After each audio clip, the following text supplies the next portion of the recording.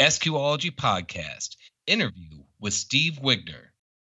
Cliff and I are on the call today with Steve Wigner as a special guest, and I think we want to review some of the events from this season that Steve participated in. He was at the big Atlanta show this summer and then was also at the SVR show.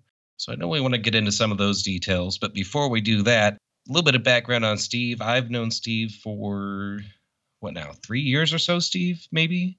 Yeah, I'd say 3 or 4 years. Something like that. And I originally saw you on that web forum that everybody is on. And then I met you in person, I think at finals 2 years ago. It was my first finals. You were there. Right. And we chatted a little bit. And I know you were competing in Mazda 3 back then and continued to compete that last season. Then this season, you've got a new monster vehicle you've revealed. Do you want to tell us a little bit about your background, how you got started in the hobby, what you've been doing, and just give us a little bit of background? Yeah, sure. So I guess I got into actual competing about 6 years ago. I've always had a passion for audio. I'd say maybe a couple of years ago, I stopped playing, but I was a musician playing drums in a band for a period of time and enjoyed that. You know, as a youngster, I was very big into art.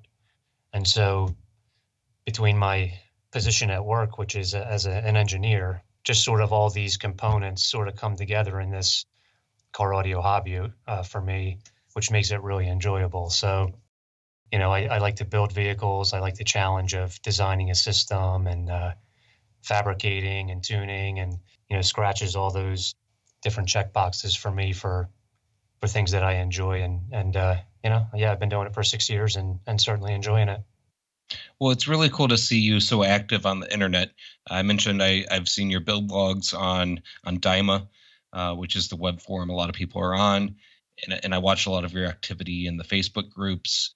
And it's really cool that you put everything out there. You put your thought process out there, your decision making, the reasons for your decision making out there, and it's really cool to see that transparency. You know, we all start from a point of knowing very little to nothing about this hobby, and I think what's great about, you know, the social media platforms and the forums is that we have that venue to share this knowledge with each other. And you know, I've certainly gained quite a bit from other people being willing to share that information, and I think it's just right that we should all sort of do that in turn, so we can not only increase our own knowledge, but, you know, further our understanding of acoustics in the car and our ability to reproduce that as effectively as possible. I completely agree with that. I was going to mention that as a side note, last year I know you won a coveted award from Mecca, and I think that was what the Mecca Spirit Award. Is that what they called it? Correct. Yeah. Oh, and that's basically a Mr. Nice Guy award, which you are one of the nicest guys in the hobby. So, yeah. I take that as a compliment. I was honored to receive the award. I know sometimes the Mecca awards are sort of behind the scenes and don't get quite as much, you know, attention as the SQ awards themselves. But there's a lot of people that help keep the wheels turning in the hobby, and people who are, you know, in there day in and day out and helping to share knowledge. And I think it's pretty cool that Mecca recognizes those individuals and helps to promote that aspect of the sport. Cliff, are you there? I am here. Hi. Hi. Hello, Cliff. You guys are doing an excellent job. So, well, we're going to get into the part of the interview here that I'm completely irrelevant in, and that is the wrap up or the overview, you know, summary of what happened at the Atlanta show and the SVR show, which for personal reasons I was at neither. So I think you and Steve are going to kind of take over here and get into some of that. Well, actually, I think we can back up a little bit further than that. Steve, you were at the first Driven show as well, weren't you? Yep. Another one I wasn't at. Ben's like, what's a Driven? I think, again, like you were saying, Steve is really good at feedback, letting people know his thoughts, good, bad, which is both very important. And that was a big reason, be great to have Steve on here, because he's been to several of the events, and also I'd like to get a lot of his just general feedback, overall on what he sees as working, what is differentiating these shows from other shows, and what we can do better. But with the Driven show, I mean, obviously that was a much smaller event. There's two judges versus anywhere from 6 to 14, like the other events. So it's much more low key. But what was your takeaway on that first event? Probably not really knowing what you were getting into at that point, Steve. Well, the one thing that I liked about the show was that Esquology had worked to bring in both IASCA and MECA formats into the event, which I think is important because both of those offer a little bit of a different flavor in the SQ competition scene. They both look for some slightly different things in the way that they score vehicles. And although we do have some crossover, they typically have some different judges as well between the two organizations. So that first and foremost was something that drew me to wanting to compete at that show. I'm going to go ahead and dip the hand in tar. What do you think the differences are between what MECA and IASCA are looking for? I think there's a couple of different key things. I think if you ask the question to most people, they would probably respond that IASCA looks for more of a neutral sound that is true to the recording, and that MECA typically looks for more of a live reproduction type of a sound. MECA's standard is live music, and IASCA's standard is really the recording and how true your system reproduces the recording. I can back that. I think the presentation of both reflects that as well. So yeah, I would agree with that as yet another explanation. And I guess the next show was the one in Atlanta at Hybrid. What was your? Obviously, that's a very different show. A very different show than most events. So it was a lot of throwing spaghetti at the wall and see what worked and what didn't. And some things failed miserably, and other things I think went okay. But what was, uh, as you know, being there, I was either at a different location or stuck behind a computer screen somewhere most of the time. So I didn't get a chance to really mingle with you guys much, which is one of the things I want to fix next year. What was your takeaway as a competitor during that event? Both days of it, Saturday and Sunday. Well, I would say that there wasn't much that really didn't work about the event, in my opinion. I thought everything went smoothly as far as just the competition running and timing and all that. But I was present for the first iteration of that event last season, and certainly a smaller turnout in the number of cars, but it was the first time an event like that had really happened. And I think we may have had somewhere in the neighborhood of 12 to 15 cars this season with Esquology involved. We had 27 IASCA cars, 22 MECA cars. And I think that what really makes this stand out as a premier event of the season is the sheer number of judges that you get at the show.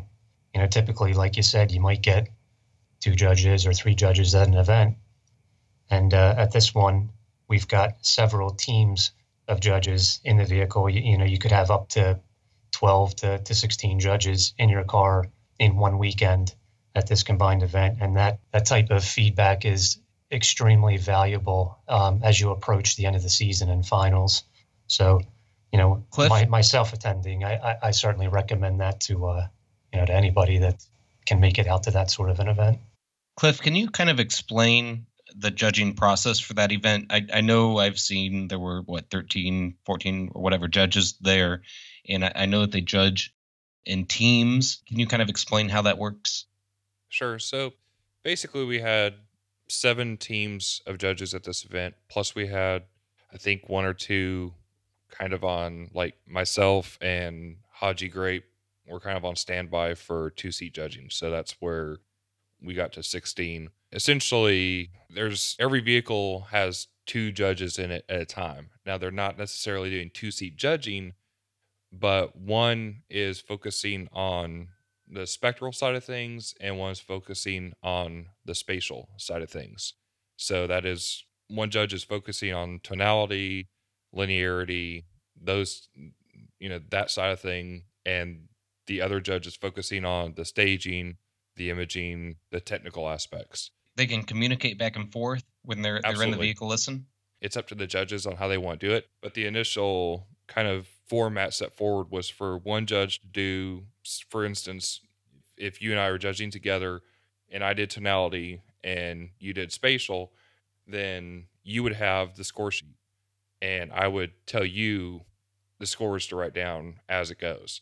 It creates some accountability, it creates some conversation, and it gives the passenger seat judge, while the driver's seat judge is going, to kind of get a feel for what's happening on throughout the vehicle. The passenger side of the vehicle, unless it's a 2-seat class, is never judged. It's purely for feedback and somebody being there and working together on it. And then they swap places.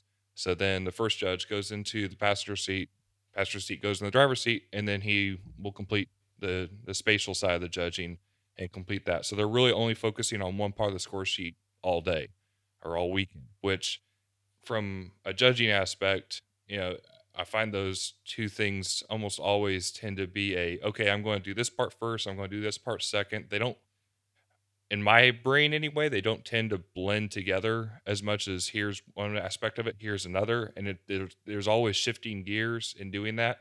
Whereas this way, theoretically, the judges aren't having to shift gears. They're able to go through and just go car to car to car to car based on tonality only. And then car to car to car to car based on the spatial aspects only. 2 sets of those judges, so 4 judges were completing the mecha side of the show. And then 4 judges the IASCA side of the show, and then the remaining judges used a completely different score sheet that was a SQology score sheet that was, again, kind of a completely ground up, throw spaghetti against the wall and see what worked type of thing. But then they were using a different score sheet that was essentially, other than a portion of the score sheet called listening pleasure, which basically they could write down whatever, or listening enjoyment, whatever score they wanted between 0 and 10. It could be 9.7, it could be 8.3. Totally subjective, but how much they would want to drive this car home and how much they enjoyed the listening experience of it. And that was really the only number they marked down on that score sheet. Every other thing on that score sheet was a written description of the sound that then they could pick what fit best. There's numbers behind that. So once it's scored, then we get a number system from it, and then we actually averaged all those together for the overall winner of the show, which there's much less emphasis on placement or winning at the show. The person who gets the best score gets a trophy. From there, you get a bunch of score sheets, and that's really the biggest part of the event, is getting those score sheets, because it's equal to going to at least more than a few shows, because you might not always get a different judge when you go to show, whereas this way you're getting a plethora of feedback all at one time, which is really difficult to get anywhere else. So every pair of judges judged every car? Is that in this year, correct. So we had 27 cars. There was one car I think that did just IASCA. So there was 26 cars that had 14 judges through them. Yes. Wow, that's awesome. And I know that's an incredible preparation event for competitors to get all that feedback from multiple different judges. But when you get all of those judges together, judging the same vehicles and communicating with each other about what they heard, I think it's as much of a judge's preparation and training event as it is a preparation event for the competitors, which is really cool. I think you definitely get a lot more of the judges, and Steve might be able to attest to some of what he's seen throughout the year, just from a competitor standpoint, seeing just his score sheet from show to show. But I think a lot of things where there might be some confusion on, or ambiguity on, at very least brings them to light, if not gets the judges kind of more cohesive on being consistent on those things. And that's where we try to break it up too, where judges that normally wouldn't work together are working together at this event. So again, methodologies are going on the West Coast versus the East Coast versus the Midwest, trying to mix all those up a little bit and get the positive aspects from everybody to kind of mix it up. Anyway, that's kind of the basis of the event. Back to Steve. Yeah, I think another component of that is not just the number of judges, but the quality of the judges as well. You know, what I've seen at these events is that you've got judges who are either current finals caliber judges or have judged finals in the past, or who have been extremely high level competitors who are now judges. And I think that is also a big value add for a competitor that might consider going to a show like this. You know, you've got all of the number of judges, the quality of the judges, and then you can take that feedback and look for consistent findings between these judges and really hammer away at your vehicle to really prepare it. If you get one person telling you that you need to do something, or one person giving you a bad score on something, or there are so many variables that might be involved with that, and going out and changing everything in your vehicle because of one judge's valuation might work. They might be very well right, and you might be way ahead for doing it, but it's a risk. Whereas when you're able to get these many judges through it at once, and you're able to get 3 or 4 judges agreeing in one weekend on what you can do to improve, then it makes it much easier to take that progress forward. Now, when you were competing, and maybe this is digging too deep, but when you were competing, or others that you knew were competing that you might have talked to, were people changing settings between judges too much, or were they kind of letting it go and see where it ends up at the end?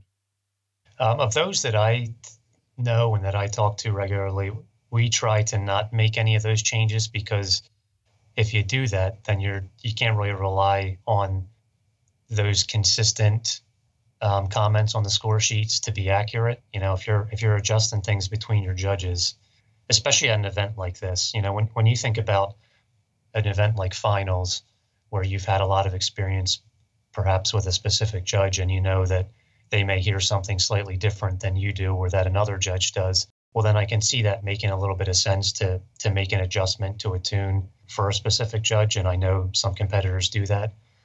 But at an event like this, really the value is in keeping the tune the same and finding out what the judges are agreeing on that the system needs work. You know, when you go back and you're changing things, you really just can't correlate that based on the judges' feedback. So for me specifically, no, I don't make any changes at the shows. I like to see what they have to say in common, but I'm sure it happens with some competitors. I totally agree with you on that. It's too easy to get caught up in thinking that, in 5 seconds you can figure out the magic sauce, and it rarely happens. Well, the other component though is that with this specific event, the goal isn't really to win the event.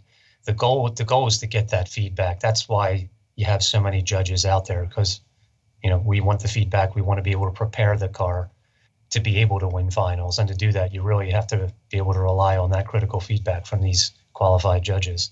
Another cool thing about these types of events where you've got so many competitors is that the competitors are all interacting and going back and forth to each other's cars and providing their own feedback on what they're hearing. And for the newer competitors, it's really cool to be able to sit in some of these cars that are known good cars, and I say that in quotes, and kind of hear, the differences between what's going on in these cars that score consistently highly versus what's going on in their car. And then to get feedback from those competitors, conversely, in their vehicle, and, have them sitting there and along with the judges tell them what they're hearing. Yeah, exactly. We value the feedback from our fellow competitors as well. Like I said, I've been competing for 5.5, just about 6 years, but there's a lot of guys who have been doing it a lot longer than me and have more experience than me. And, we all value getting that feedback from our colleagues and from our fellow competitors. So it's always a great opportunity for that, especially when you see the number of cars that are turning out for these events now. Shifting from that event to Steel Valley, I know there's a lot of culture difference between those two shows. Obviously, Steel Valley is much more of a, I would say prestigious show that has a lot of history, has a lot of amazing vehicles that have been through that building over the years. What was the overall benefits you saw of Steel Valley, and the outcomes there, and the differences between those two events in particular? Well, yeah, the Steel Valley show is one that I read about as a kid. I wasn't competing at the time. Being still relatively new to the competition scene. And like you said, there have been a lot of really renowned vehicles and competitors that have come through that particular venue. Larry Chisner did a fantastic job with the show. I think we had a really nice turnout. I was actually pretty surprised by the number of vehicles that turned out, based on the location and this being the first time they've done SVR in, geez, I don't know, at least 10 years, I'd say, right? As far as how the event was run, I thought they did a terrific job. You still had all the same benefits that you had at the Atlanta event. I would say that this one was a little bit more of the competitive atmosphere versus the trying to gain knowledge and feedback type of atmosphere, which is totally fine.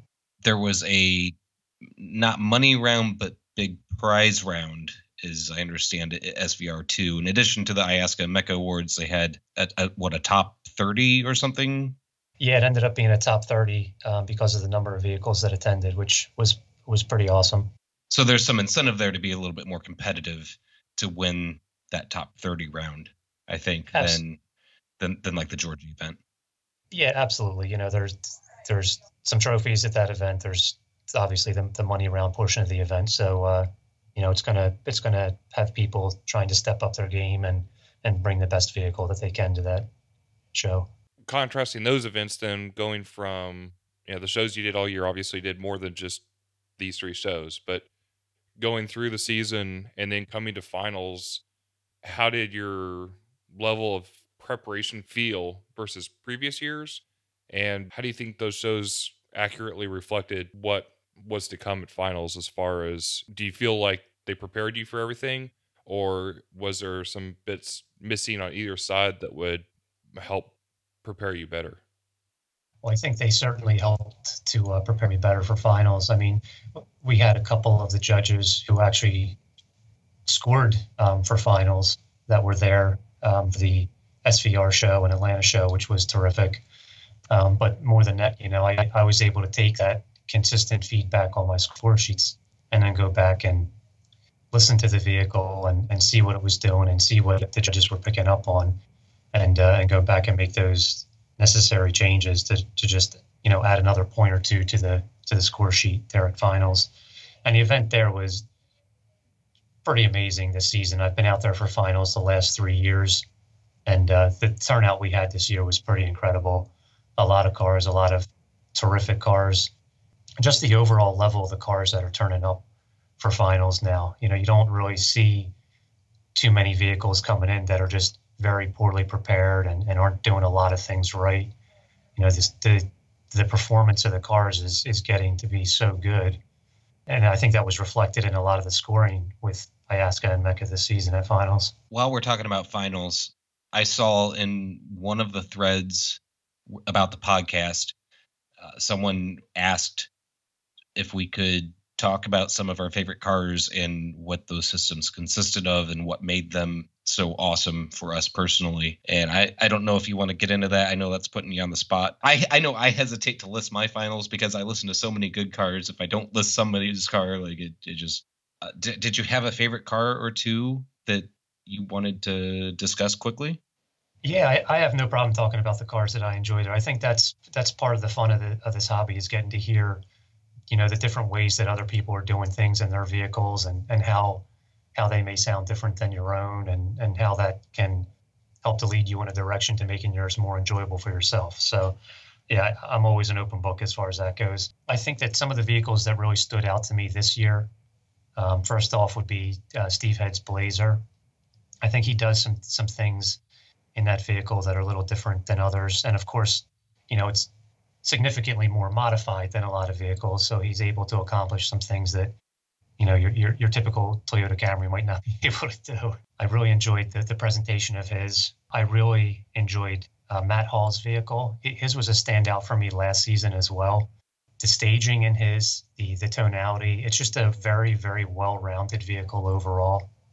And I also really enjoyed Tim Smith's truck and Rob Bess's Acura, which is continuing the winning tradition and beating me as well. So he did really well in IASCA this year, which I know is kind of a new thing for him. I know they always do really, really well.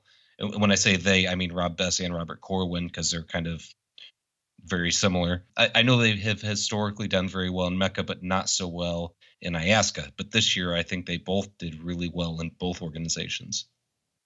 Yeah, they've got a lot of good things going on in their vehicles, and that shows in their performance at these big events and finals. I think one of the main things, though, that I'm listening for when I get into a vehicle is, does it sound real?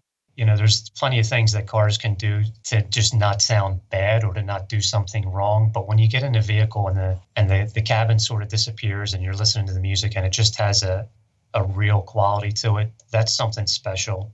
And I think that those vehicles that I named were really ones that stood out as being able to make the dimensions of the vehicle sort of disappear and just have a really nice real quality to them. I totally agree with you on based on what I heard in all those cars. I didn't hear any cars.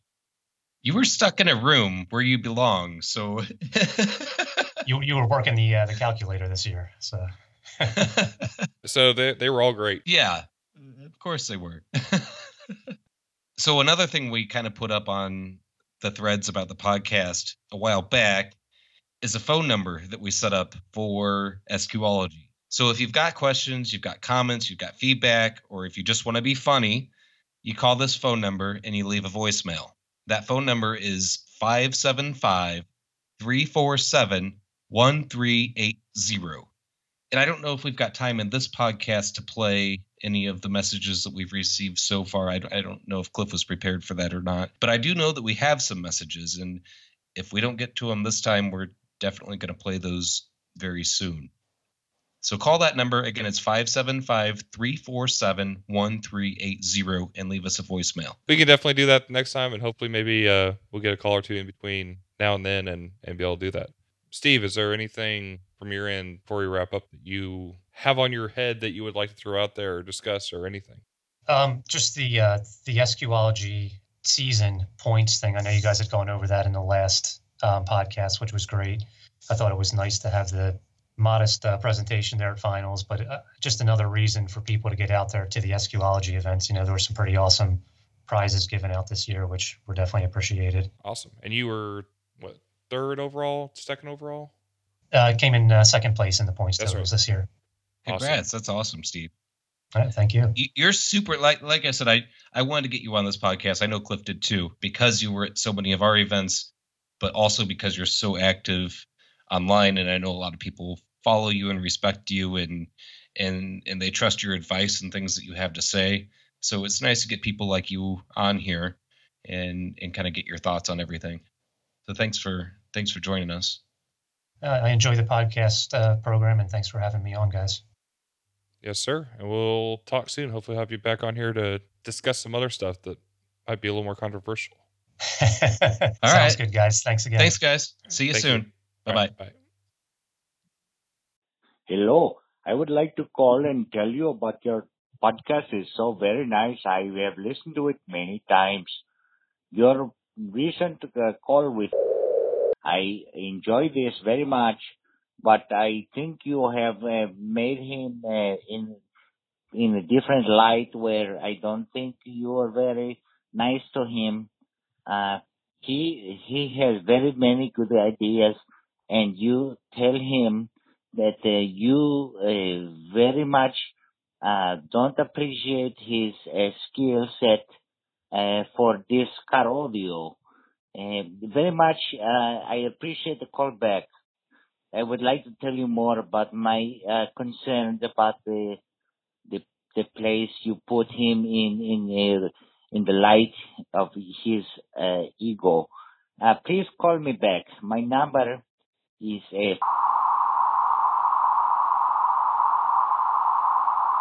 Thank you very much.